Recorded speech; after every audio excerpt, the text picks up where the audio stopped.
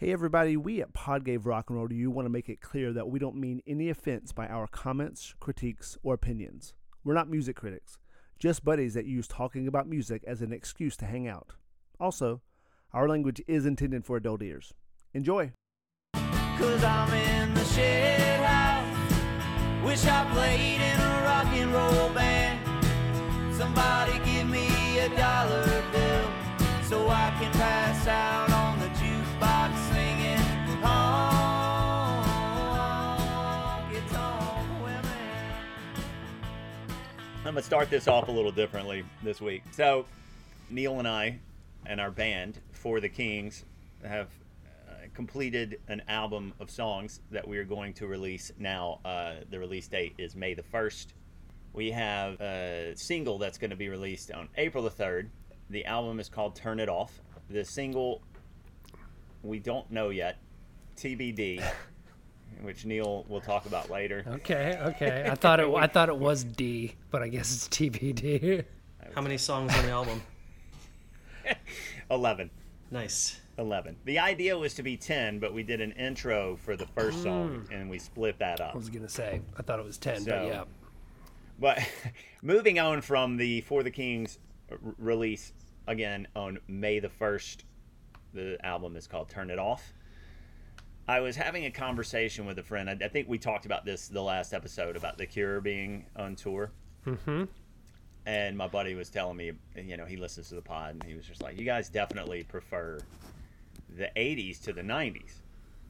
And I was like, yeah, we've probably done more 80s songs than 90s songs, I think. And that got me thinking, it's like, okay, because I was very young in the 80s. So, like, and I have older siblings, so I know a lot of 80s music. And I was thinking, but the 90s were kind of my grow-up period. But now that I'm older, I do feel like I listen to and appreciate 80s music more than 90s music. And I was wondering what you guys, if you guys agree with that or not. I don't think 90s music has aged well, is my premise here. Yeah, I definitely agree with that. When you propose that question, yeah, I feel like 80s is much stronger. And I grew up in the 80s, but I also think the 80s is when music kind of became almost, you know, it's been a while, but what it is now. There was a transformation from the 70s to the 80s, just with MTV and just exposure and the talent that was going around. It was a meeting of exposure and great artists in the 80s. 90s are great, but just not quite as good. Synths, I feel like, had such a powerful impact too. Synthesizers in a big way in the 80s. Yeah. But I agree. I think like there's more lasting bands from the 80s than there, or you know, I could go back to more 80s stuff at any time than I could with 90s, I feel like. Do you think it's because, like, I feel like pop was more defined by rock in the 80s, and I feel like it started to turn in the 90s, to where a lot of rock you were hearing in the 90s felt like more like college alt, like college station rock. Mm-hmm. Is what I think the 90s kind of come down to. Because if you think about it, like, if we're talking in a rock and roll setting, like, what would be the rock and roll band you would think from the 80s? Bon Jovi's got to be up there. Oh, interesting. First take Bon Jovi. Neil. Talking Heads. Talking Heads. Interesting. That was like another choice that I was going to go with. Because they started in the 70s, but yeah, they kind of, yeah, you know, I think a few of their bigger hits were 80s. Yeah, I mean, I think they became a giant band in the 80s, right? Yeah. And Josh, to your earlier point, I think that in the 90s is when selling out became a thing. I feel like in the 80s it was like, fuck yeah, let's go sell out. Like I don't know, there wasn't like everyone, you just wanted to make it. Like there wasn't that kind of back turn towards stardom. Rock in the 90s was almost a pushback against certain aspects of rock in the 80s, right? I mean, because you have, I mean, even like some people may say Guns N' Roses was a 90s band, but their best stuff was released in the 80s. Mm-hmm. You know what I mean? I consider them an 80s band for sure. Right? And when I think of 80s, just answer my own question. I would say U2 would be the one that I think about the most. or Metallica. I think those are like the two big rock and roll bands that I think about that have lasted, until, I mean, they're still around today, but their best stuff that they came out with was I would in definitely the 80s. definitely say the Cars too. Pretty big in just the 80s sound. Okay, so when you think of the 90s, what do you think of? Other than Nirvana? Yeah, I would have to go Nirvana. I would have to go Soundgarden for me, just because like they're just a special band to me. Chili Peppers, Chili Peppers would be 90s. Yeah, I think they're more 90s than they are 80s because absolutely. Blood Sugar was 91.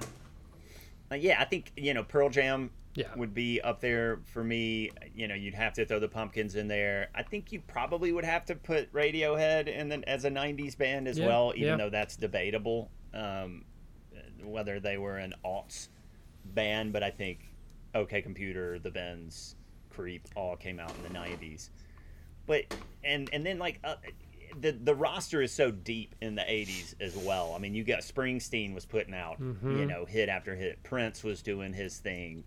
Madonna to a certain extent, even though she may be considered more pop. I mean, the 90s, like, once you get down into the depth, it's like, okay, Dave Matthews, Counting Crows, which, are not bad bands, but I would not put them on the same level as, the fifth best band in the 80s. You can just keep going with the 80s. Like, Dire Straits, huge. Like, even after you get past the first 10. You said huge. I thought you were going to say Huey Lewis and the News. Well, yes, throw them in there. I got that sense as well, yeah. Hall & Oates. Yeah, Hall & Oates. Pat Benatar was kicking it, Joan Jett. Well, yeah, Joan Jett was doing her thing. The Pretenders. But it's weird to think about it because I think we all probably, our formidable years were in the 90s. Yeah, for sure. Definitely. For sure. But I think 2 through 12 in the 80s. So it was very, it shaped kind of my young mind of what music is. 90s is when I was trying to find the bands that weren't selling out. It's just weird to think, like, we do this pod and we do a lot of songs from many different decades. I mean, rock, if you say rock kind of started in the late 50s, I would say the 90s may be the weakest decade. Maybe the teens of this century. I would agree. For rock and roll. For rock and roll. Well, rock and roll. And it's funny, the 90s, like the first couple years were amazing, and then it just kind of tails off. I have to agree with that. Yeah, but like how, and this is a question I always have for folks, like how often do you go back and listen to Nirvana records? I'll put it on while I'm driving. I'll definitely Really? I'll listen to some Nevermind for sure. There's so many great songs on there that I love to just rock out to while I'm driving. Yeah, play some drums, air drums. Every once in a while, I'll put them on for sure. I did actually 2 weeks ago when we were gonna talk about girl songs, and I listened to About a Girl, and then I started going on a Nirvana deep dive. I never go back to them. I mean, for me, like 91, I started high school, graduated 94, so those years it was just like Nirvana, Pearl Jam, Soundgarden, Alice in Chains. So everybody still had all those guys still had their hair long, but they weren't wearing makeup anymore. They were rocking flannels tied around their waist. Yeah. They were much cooler in that holy jeans. Yeah. And I'm not talking jeans blessed by Christ. I'm talking about actual. Thoughts were arriving like butterflies. And I think Metallica definitely has carryover though, because their Black Album was their biggest album. So that's true. That's true. And I think Loaded. I mean, Unforgiven 2 was a big song for me growing up. Yeah. Again, I've said this before on the pod. The grunge music I don't think holds up well. I think Pearl Jam kind of transcends it because they were able to grow out of it. Nirvana never was, unfortunately. Soundgarden really never was. Alice in Chains never was. Like. Yeah. I mean, well, Nirvana aged well, but they weren't able to mature as a band. No, to a fifth album where they were able to try other stuff, right? They redefined rock and roll to a certain extent. Yeah, totally. In a certain genre and a certain pushback against what was going on in the 80s that I don't think. But I think the lack of that fifth album also just creates like the mystery towards the whole sound. You know what I mean? It's almost like you listen to Nirvana and you think about what could have been and how good it was. Well, Jordan, this is your final week with us, so we have a thing that we do with our guests. And I actually don't know this about you, so I'm intrigued to hear your answer. But we always ask our guests on their third week, do you play an instrument? Have you ever played an instrument? Yeah, I play bass. You play bass? I play bass, yeah. I did not know that. Not as often as I'd like, but, 2 times a week or around something like that. Sometimes so you less. still play today? Yeah. And when did you start? 16. Oh, so you've been playing since you were younger? Yeah. I've never really played with bands or anything, just kind of messed around on my own, and no situations have really presented themselves where I've played with anybody else. Like a couple times here and there, very rare. Yeah, I've also taken like a few piano lessons. I have all my dad's recording equipment set up in my guest room at the moment because he was a musician. Oh yeah, that's right. He was a recording musician, right? Oh yeah, he did. His whole life he recorded for TV and film. He played. Was he ever in bands, or was he more of a session guy? Oh yeah, I haven't shown you when he played on Soul Train with Johnny Guitar Watson. You have, and it's awesome. Yeah, that's a legendary clip. This song they play is a real mother for you, and for you, yeah. And he's on keys. He also toured with Weather Report a little bit. Joe Zawinul was his mentor. And your dad's name? Matt Ender. Can you find him? Like if you put in his name on like YouTube or like Google, he has two? Yeah, he also has 2 albums on Spotify. These 2 Celtic New Age albums. Oh yes, I've listened to one of those. Yeah, they're really great. They're really awesome. What are the names? One is called Ancient Isle, and I don't know why I can't remember the other one right now, but they're both on there. Interesting. Great. Yeah. So anybody listening, check it out.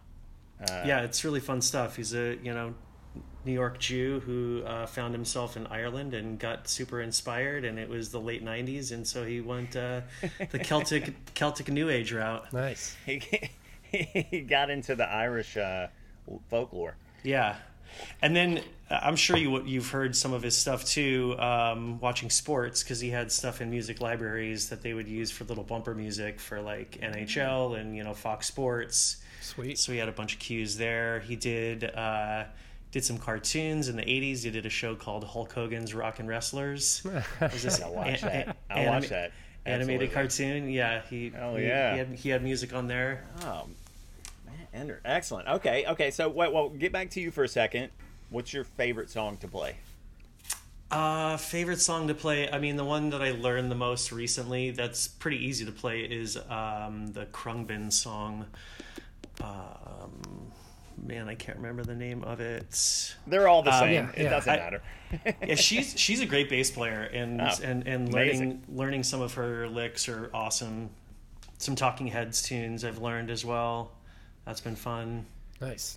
What is one of the songs you first learned that you were? Let's see. Mountain Song by Jane's Addiction. Ah. Yeah. Hell yeah. I don't even think I knew that was the name of that song. I definitely didn't. And speaking of other things that I didn't know, on that note, you are listening to Pod Gave Rock and Roll to you. And this week, we were talking about things that I did not know about before this week, because this week we were talking about Ween's Mutilated Lips from their 1997 album, The Mollusk, written by Dean and Jean Ween, and produced by Andrew Weiss, and released on Elektra. I lick my grave beside us.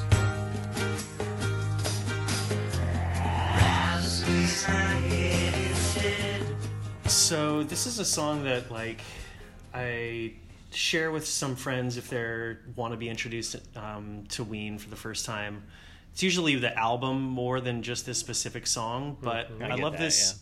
I love this song because it's right, smack dab in the middle of the album. It's like this album is right in the middle of their career too. It's their sound kind of developed. They still have a bunch of their weirdness going on, but it's also super melodic and beautiful, and it's almost like a love song in a lot of ways, just like the tone of it. I mean, they do mention that. It's like a love song about this ugly girl, and it's also about drugs. And- What? No. No, you don't say. Oh, now You it don't makes say. sense. Okay. It's Dean Ween's favorite album, and this particular song is one of his favorites that they wrote together. It's got a nice flow. Like some people have asked. Yeah, I think one friend or maybe a couple different friends asked, like, okay, what's the best Ween song to do a Whippet to, Jordan? And I've on several occasions said Mutilated Lips. Nice.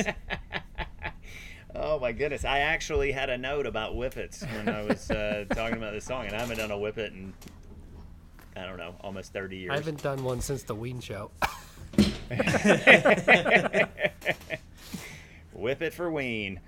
I had never heard this song before this week. I never really got into this band, to be honest. I heard the country album basically because of you, Jordan. Yeah. And I have heard like a track here and there by them that I was like, oh, this is kind of cool. But I never like stopped to be like, all right, let me go back and get into Ween's catalog. It was kind of a band. They were kind of a band from the 90s that were almost like Tool for me. It's like, yeah, I didn't get into them at the time. You don't have the time for it. I don't want to do it now. Yeah. And I still don't really know what Tool even sounds like, so I don't know if they're similar at all. Not at all. Nope. But I will say, Jordan, I don't know if you know this, but I listen to the album, whatever song we do every week, the day of that we do this, I listen to the full album. And I listened to this album today, and it's great. Mm-hmm. It really puts you in like an intoxicated space and makes you a little dizzy. Like it gives you a little like, what do they call that? Like boat feet, or where you're like on a boat. Well, yeah, you yeah. just feel like you're rocking. Yeah, you're a little seasick. You know. That's the theme of the album. They wrote it down by the water. Oh, it's bubbly, and I'm not yeah. talking champagne. I forgot it started with that dancing in the show, which is hilarious. Right? It's like a kid's song. But and I will say, you know, every song in the album has something about it that kind of, there's a part of every song that sticks out, that makes you be like, oh, this is cool. Mm-hmm. Even though some of the songs kind of seem a little bit of novelty, but they work together well. I mean, it's almost like a 90s alt-rock Yellow Submarine kind of thing. Mm-hmm. But I feel that. You know, this song stands out because of the, I don't want to say specificity of the lyric, because I mean, there's a lot of specific lyrics. I mean, it feels like they just find a nice melody and like a good tuning, and they're just like, whatever, let's find some words, right? And, fresh brine. But like the lyric here, it's very descriptive. It's very slimy, if I could say, use that. It's super slimy. And it definitely reminds you of a bad trip. Like overall, it's a bit absurd and grotesque, but it has this like beautiful guitar riff that like counteracts the bad trip you're having or whoever's having. Yep. And it does create this weird ambience that, like, you know, I've had a bad trip before. I don't want to be there, but like this bad trip with the music behind it, kind of like, you're kind of like, all right, I'll explore this for a little bit. You're gonna be all right. Yeah. You're gonna but get like, through I don't want to be there longer than like the song is, but I'm happy to be there while the song is going on. For that alone, you know, it's a fun song to explore a little bit. Yeah, definitely. And to what you were saying, Josh, I mean, it's like a trip because it is beautiful and disgusting all at the same time. You know? And Jordan, you're really trying to scare off the normies here with this one. It's pretty crazy. I would agree with that. It's not the most user-friendly song, but well, it is you in some ways mentioned too. like if someone asks like they want to hear some Ween, this would not be on my top 10 of what I would show It'd them. be like Gabriel or Voodoo Lady or something that's a little more accessible. Or even off of this, like Blarney Stone, which is also a weird song. But yeah, I mean, I love this album. I love this song. I love Ween, and I couldn't believe after doing a little research that this was the lead single off that album, which was right? like, wow. But I do think it was a fun choice because I think, Jordan, you mentioned it, like it's got a little bit of everything. It's got their beautiful melodies, it's got their creativity, it's got their really weird lyrics without getting too weird, because sometimes they can like just really scare people away. This is kind of in the middle. In the middle? Yeah, you haven't heard all the Ween, dude. Yeah, they're not talking about, like we mentioned before, spinal meningitis getting you down. Yeah.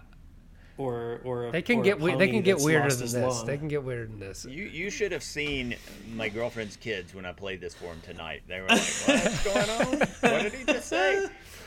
But no, it's cool, and I think it's good too because like the contrast of the acoustic guitars and then all the effects, and there's a ton of stuff going on here. But at its core, it is a cool, simple acoustic melodic song. You know? It's weird that like my favorite parts of the song are very small things. So I would say number one, would be the upstrokes on the acoustic in the verses, right? There's like this. There's like this weird like vocal effect they're using, which kind of makes it super trippy outside of the words. And then you just have bum, bum, bum, like this lovely little kind of like acoustic, weird tuning that he's doing. It kind of, this may be a stretch, but it's almost like the beginning of each verse line is like the Matrix guy like going back and like the bullets flying over him. Oh, I can see that. And then that little acoustic kind of brings you back to where you're standing on your feet. But you got that goofy little grin on your face, like you just did a Whippet, like you went away for a second, and now you're back, and you're feeling pretty good. They brought you back with like a nice little, just a little like tease of a dump, Little soothingness to bring you back down. Yeah, which is what they do, which is very effective throughout the song. I would say the guitars in general do that throughout the song. yeah. I said, please calm it down. I love that. I love the subtle percussion that they have too, like the whatever hand percussion that they're playing. That kind of. That's definitely bongos. I'm not a huge fan. You don't like it? Interesting. It Just bongos works. in general. It works because it gives it like a beachy feel, and if you listen to the album and you understand that there's kind of an ocean vibe going on there, it works. I think that's that's why they did it. But if you listen to it standalone, I think you're like, what is this, a Jack Johnson song based in like 1992? Yeah, Josh, with the acoustic, I know what you're talking about. My favorite part is like right before the pre-chorus where it does that. There's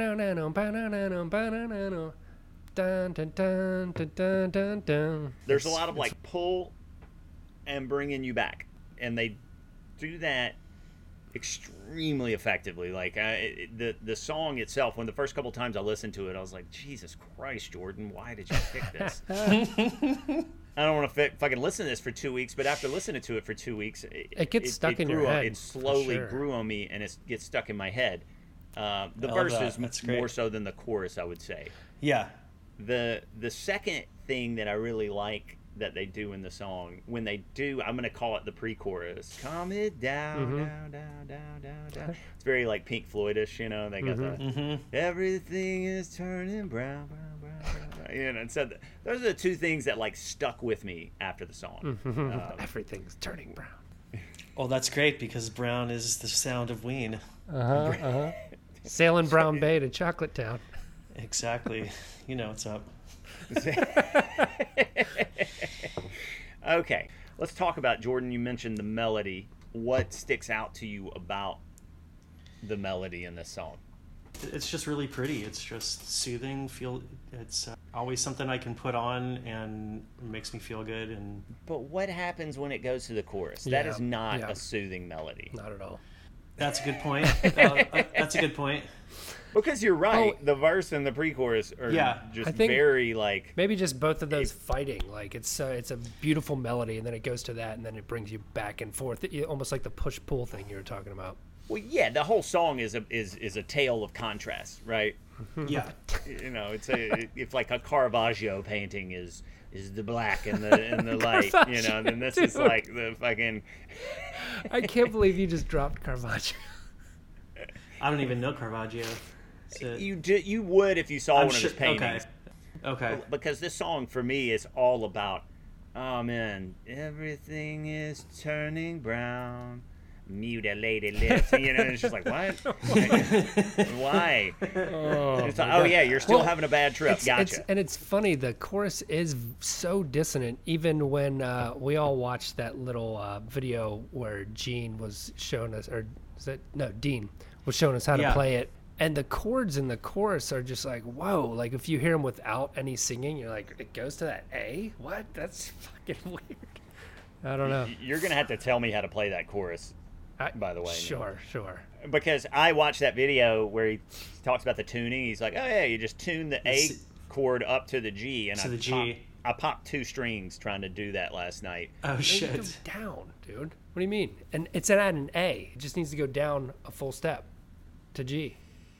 I don't know. My tuner must have been fucking me up because I definitely popped a string last night. So you were trying to tune all the way up to the next octave of G? Jesus Christ. Yeah. That's what I did. Of course you probably... That's me. You probably, I'm surprised you didn't hurt yourself. Mutilated lips give a kiss on the wrist of the worm-like tips of tentacles expanding in my mind. I'm fine accepting only fresh. But seriously, chord-wise, it is in a weird tuning, but there's not that many chords. I mean, the verses are, it's just 2 chords. I mean, it's very beautiful the way the 2 chords interact. But then when you get to the chorus, it's just like, where did this come from? what? Yeah. Why? Yeah. And you can tell that they knew that because they solo over the verse, which is not always the case. Usually you're going to kind of solo over the chorus, but like they solo over the verse because it's a more and that's where part. the melody gets to shine. Yeah, I do love that solo too. Oh yeah, it's very cool. I mean, one thing you can count on with Ween is some damn good guitar playing, and that solo the tone is great. Tone is great, and it sounds polished and a little nervous too. You know what I mean? There's a couple notes where you can feel him like sliding down, feeling for the right note, and he's like, yeah, you know what I mean? It's cool when you can hear that. That's Diener for you. But even going back to that contrast, if the song is about a bad trip, that electric guitar, and to a lesser extent, the keys and the synth ground you during the song. You know, like if what they're trying to do with the vocal effects and that chorus is kind of be like, oh my God, this shit's fucking crazy. That stuff is kind of always there to kind of be like, all right, calm down, which you know he says in the first line of the pre-chorus, which is very nice. And moving on to the lyric, let's get into it because I think that's the thing I mean, if you start off a song with "I lick my brain in silence," where do you go? Where do you go from there? Where do you go from there? Exactly. I would say that's got to be my favorite lyric, or the other one that you mentioned. You know, I said, "Please calm it down. Everything is turning brown." Well, because that's just references Ween in a nutshell right there. Yeah, I mean the lyrics are crazy. I didn't know them all, and reading through them earlier today, I never knew they said midget man provoking violence, which is just so good. Like, what? Well, minus that line, I do think the first verse does an exceptional job of drawing you into whatever the world they're creating is in this song. You know, whether it's a bad trip or it's about an ugly girl or a girl that they see while on a bad trip and it obscures her, you know, features or whatever. It's definitely like... The first line kind of tells you this song is not for the weak of heart, really. Like, you know, I lick my brain in silence. You can get out now. Yeah. Right? Yeah. This is a good chance. It's just going to get weirder from here. And it really is psychedelic lyrics, but it's not like 60s psychedelic. It's like 90s alt-rock psychedelic. Well, truly psychedelic. We've evolved from the 60s to whatever this is. Jordan, what are your thoughts and how do you or Ween defend the line about "Find me the skull of Haile Selassie I"? So I would look that up. It's like a 17th century like an Ethiopian novel about some like Irish lassie. I know, but why are they mentioning Haile Selassie I, the same guy that Bob Marley was always referencing? Oh, really? Yeah, Haile Selassie I. Yeah, like hilarious. It was a shout out to Bob. I think maybe. I think that's probably why it's in there. They may have been tripping and be like, "Yeah, find me the skull of Haile Selassie I, Rastafari." I wouldn't be surprised, especially with that I. Yeah. Oh no. And that's how Bob Marley said it. I. Yeah. But for me, the lyric, like, okay, the chorus is just kind of grotesque, right? There's a flow to it that is really nice, but like mutilated lips, worm-like tips, tentacles, fresh brine. I mean, all of those things are just like slimy and gross. And then he goes from like the first verse where it's pretty inward, it feels like. It's like, I am in my mind right now. I need to get out. I need to calm down. To this, what the fuck are you talking about? Second verse of laughing lady, living lover, you sassy frassy lassie. My favorite line is the give me shoes so I can tapsy. I laugh every time I heard that just because it's such an absurd thing to say. And just, one... But is he trying to dance with someone now? Like, did he go from being inward to be like, okay, now I'm just going to try to dance with this girl with mutilated lips? That's kind of how I see the song, which is humorous. Yeah. That's where the trip is taking him. Yeah. Well, one more thing I was just going to mention about that verse in the Haile Selassie I is I love in the guitar solo, he does that too. He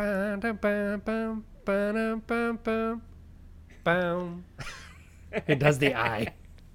He totally does. Oh, nice. And just to go back to say a line with sassy in it and sound sassy doing it without trying. Sassy frassy in and of lassie. itself. You sassy frassy lassie. I mean, just saying that, you can just picture someone saying that like in general. You sassy frassy lassie. That is a sassy statement, whether you are a sassy person or not. You say that, you're being sassy. You're being right? sassy. You can count on them for being sassy.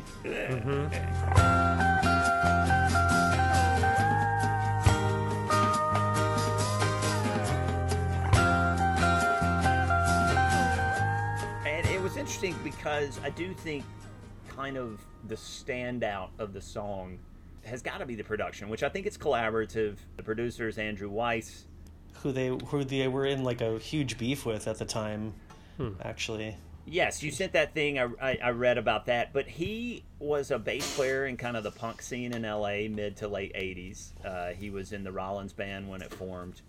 Then he got kind of in with Ween early and kind of worked on their first two albums, and they wanted to do something without him and did this, and he hated them. And then they went back to him and were like, hey, we need you to mix this. And he hated them, but he was like, this is the best stuff you've ever done.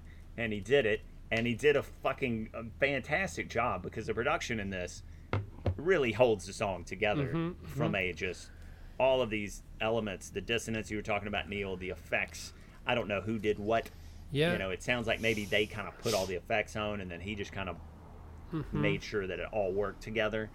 But it really, the contrast comes through in the production, I think. Yeah, and to be able to mix that chorus in and make it all make sense, is great. I thought I heard a theremin in there, maybe. Do you guys know what that is? No. The things like, it's not? No, it's just there's It's guitar, just keyboard, keys, guitar, bass, drums, and maybe there's that sound that goes. Yeah. That's a synth. It's a synth. It sounds super close to a theremin, though. It's very similar. The musicians on this are Dean Ween and Gene Ween, guitar, vocals, engineering. Dave Drywitz on bass. Glenn McClellan on keyboards. And Claude Coleman Jr. on drums, percussion, also engineering. Additional musicians are Mean Ween on bass. I don't know which one played the bass on here. Kirk Miller, sound effects, and Bill Fowler did some guitar and bass as well. I don't know who sound did what on effects this song. could mean a lot of things. Because there's a lot going on that I can hear, even in the recording process. It may not be listed. Sound effects could be a catch-all for theremins and the like. But if you think about it, the musical aspect of it is very simple. It is like you could basically think that this was a hippie band from the 60s or an early 90s grunge band kind of together, same orchestration. All of the weird stuff I think comes from the vocal effects because they do so much with whatever's going on with the vocals. To have that stuff again, to come back to it again, all of the orchestration is kind of the grounding of the song, whereas the lyric and the vocal effects are like, let's take you to another fucking dimension. The music, the orchestration itself is what you would hear in really any song at that time. Yeah, right? exactly. That's a good point. I was just thinking that I could hear like Stone Temple Pilots having a song similar to that. You know, some of their acoustic stuff.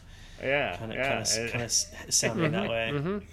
And the vocal in and of itself, I mean, the way to make the decision to just distort your vocal in a way that is so different in different parts of the song, Yep. which I guess is a thing that they do. You can't really define Gene Ween's voice. You know, every song on every album, he has something different to his voice. It's like a hidden mistress. It's like you don't know which one is which. He's got like he's got a concubine of voices, right? He does. He's just fucking with and in It's different like- parts of different songs. I think he likes to get into different characters for it too. I think you know I could imagine him being like a really great actor if he wanted to. Yeah. You know, but instead Well- he wanted to be just a And ham on stage. Give me shoes so I can tap it. Tap all over this game. one thing I wanted to mention, just the pure just fortitude. When we saw them at the Wiltern, I didn't realize they played 38 songs. 38 songs. Yeah, that was one of the longer shows that I've seen him do too. It was I don't think I've ever seen a band play 38 songs. 3 hours. 3 hours of Ween. Yeah. And what drugs were you guys on? I was pretty sober. Yeah, fairly. I did Whippets afterwards on Western outside. You sassy frassy lassie. We had some lonely Thai food before the show. Oh my god, that was the Oh my worst. God, y'all are writing a Ween song pre and post show. I like it. Lonely Thai Well, food. That's our first the track, only- Jordan. Lonely Thai food into Whippets on Vine or whatever street you said you were on. Wiltern. Whippets on Wiltern. The only fun fact I could find is the artist, the guy who did the art on this. I'm glad you looked that up too. It's part of the whole thing. I mean, whenever I first heard this album, it was when CDs were a thing. So just like seeing that album cover and then hearing just the ocean vibes of the whole song was really cool. Yeah, so Storm Thurgeson did like Floyd, the guy who did the art. He did like Floyd and Zeppelin and like all of these great covers that you know from like classic rock legend.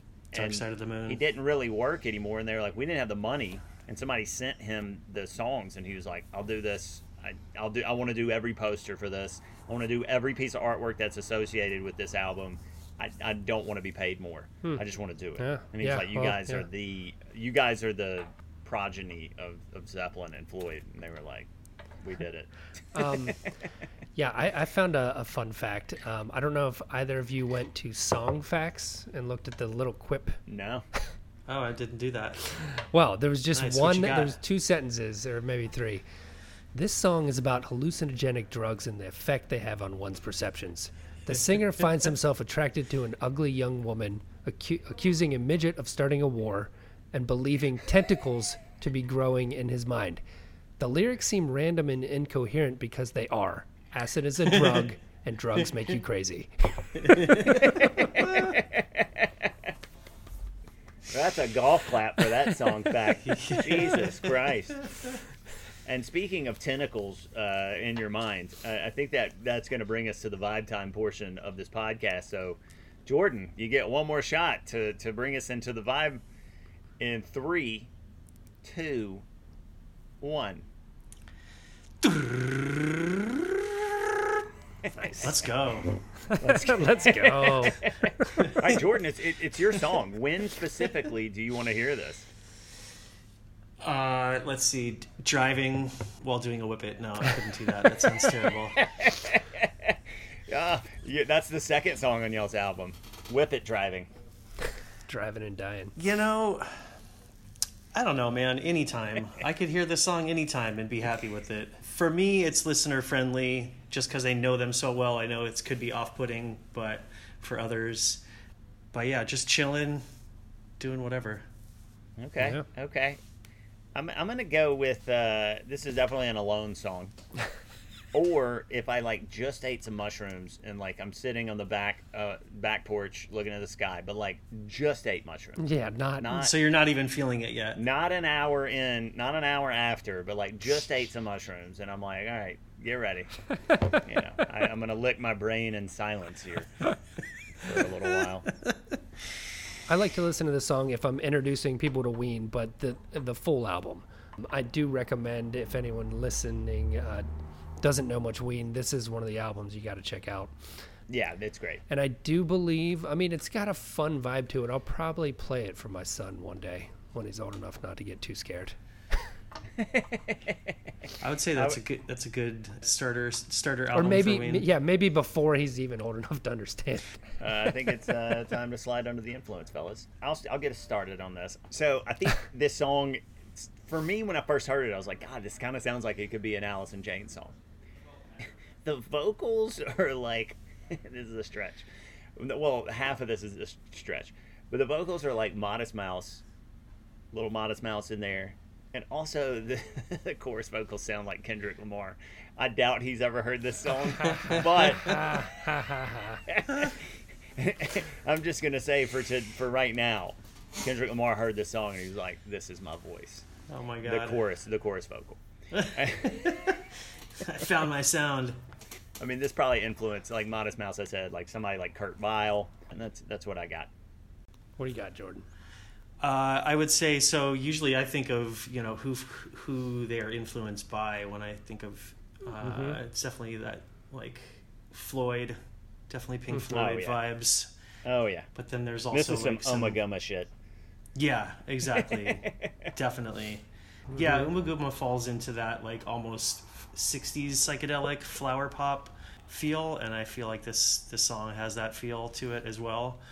And then I think we were, I mentioned Stone Temple Pilots, and you mentioned Alice in Chains. Alice in Chains acoustic, totally. I can hear this. Mm-hmm.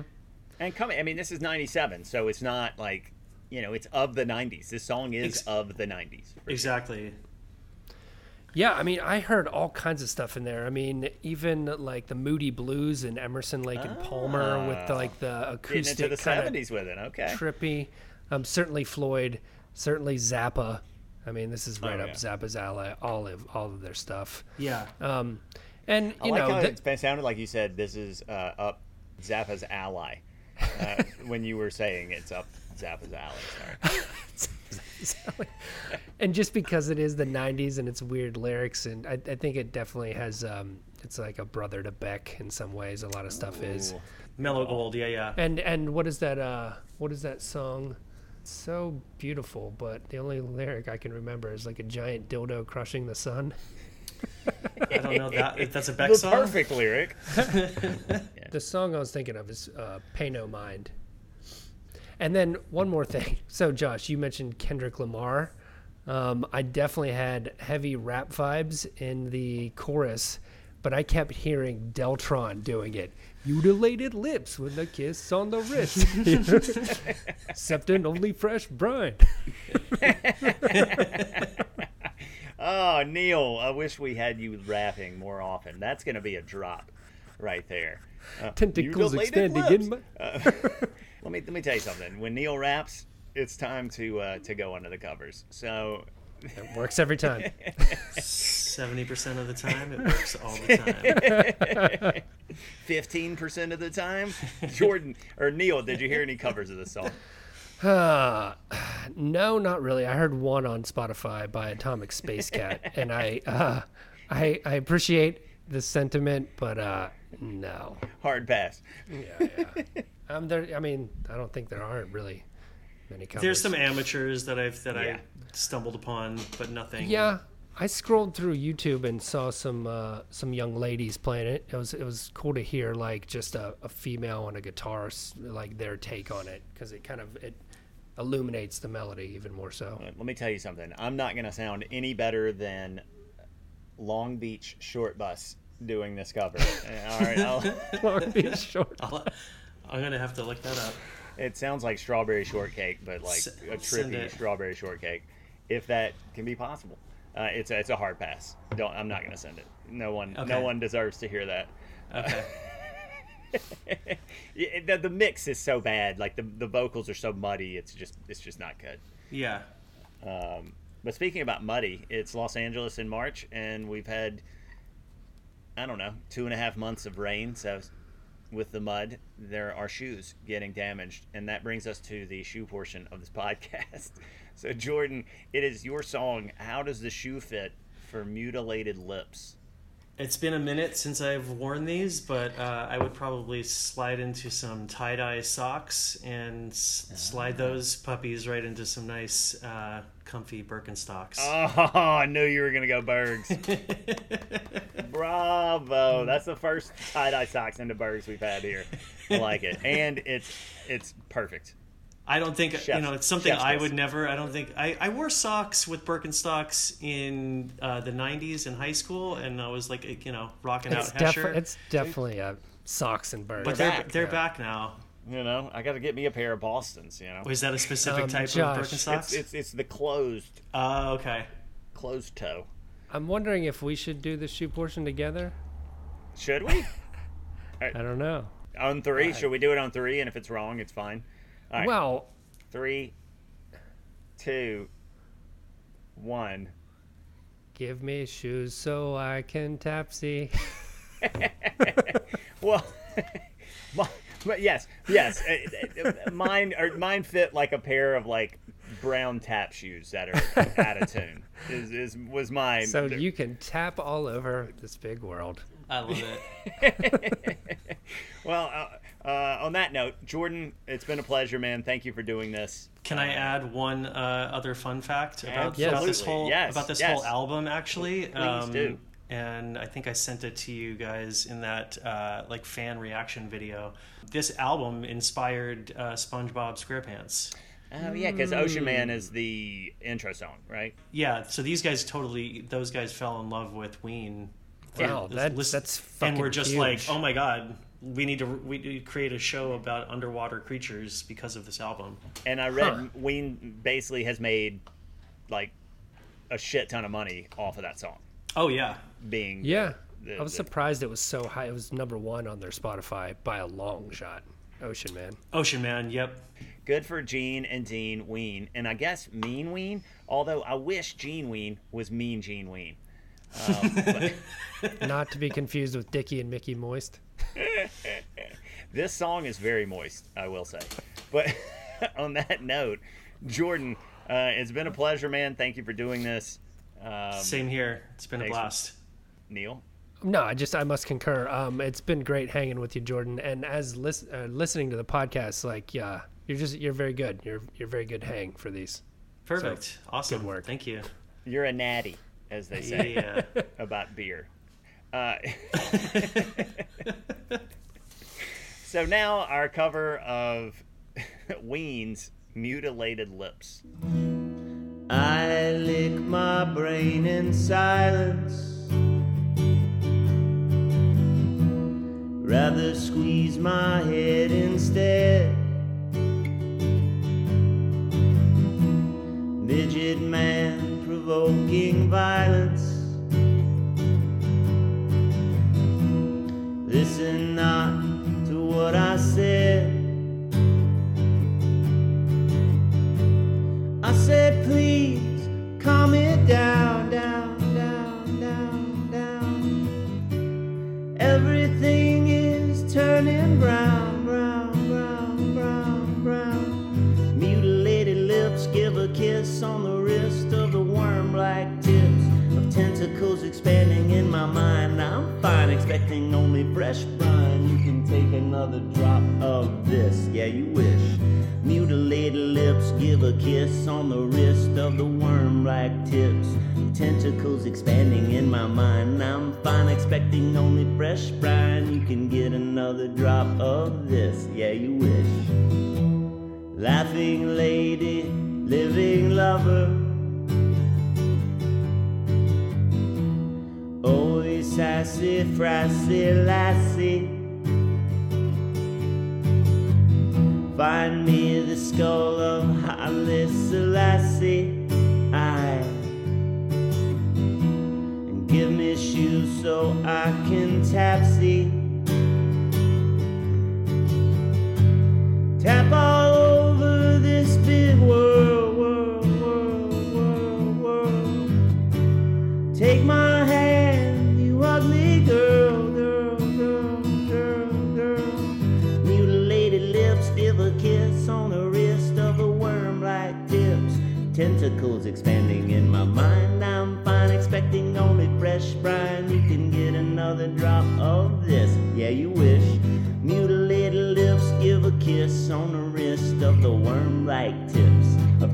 tentacles expanding in my mind. I'm fine, expecting only fresh brine. You can get another drop of this, yeah, you wish.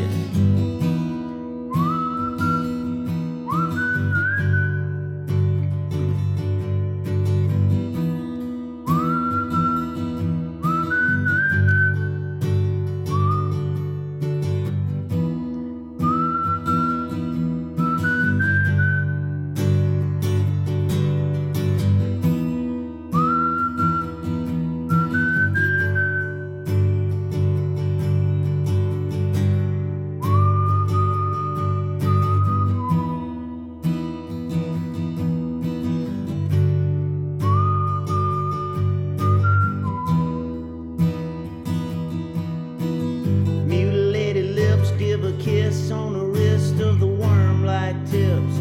Tentacles expanding in my mind. I'm fine, expecting only fresh brine. You can get another drop of this, yeah, you wish. Mutilated lips give a kiss on the lips of the worm-like tips. Tentacles expanding in my mind. I'm fine, expecting only fresh brine. You can get another drop of this, yeah, you wish. The cover you just heard was performed by Josh Bond. Thanks for listening to Pod Gave Rock and Roll 2. If you like what you heard, please subscribe and rate on Apple, iTunes, Spotify, or wherever you listen to podcasts. If you'd like to communicate with us, you can find us on Twitter and Instagram under the handle @PodGaveRock. You can also contact us via email, the email address being what@podgaverock.com. The intro music is performed by For the Kings. Next week is Neil's week. So, Neil, what will we be discussing? This week, we're going to dive into Maps by the Yeah Yeah Yeahs. Can't wait!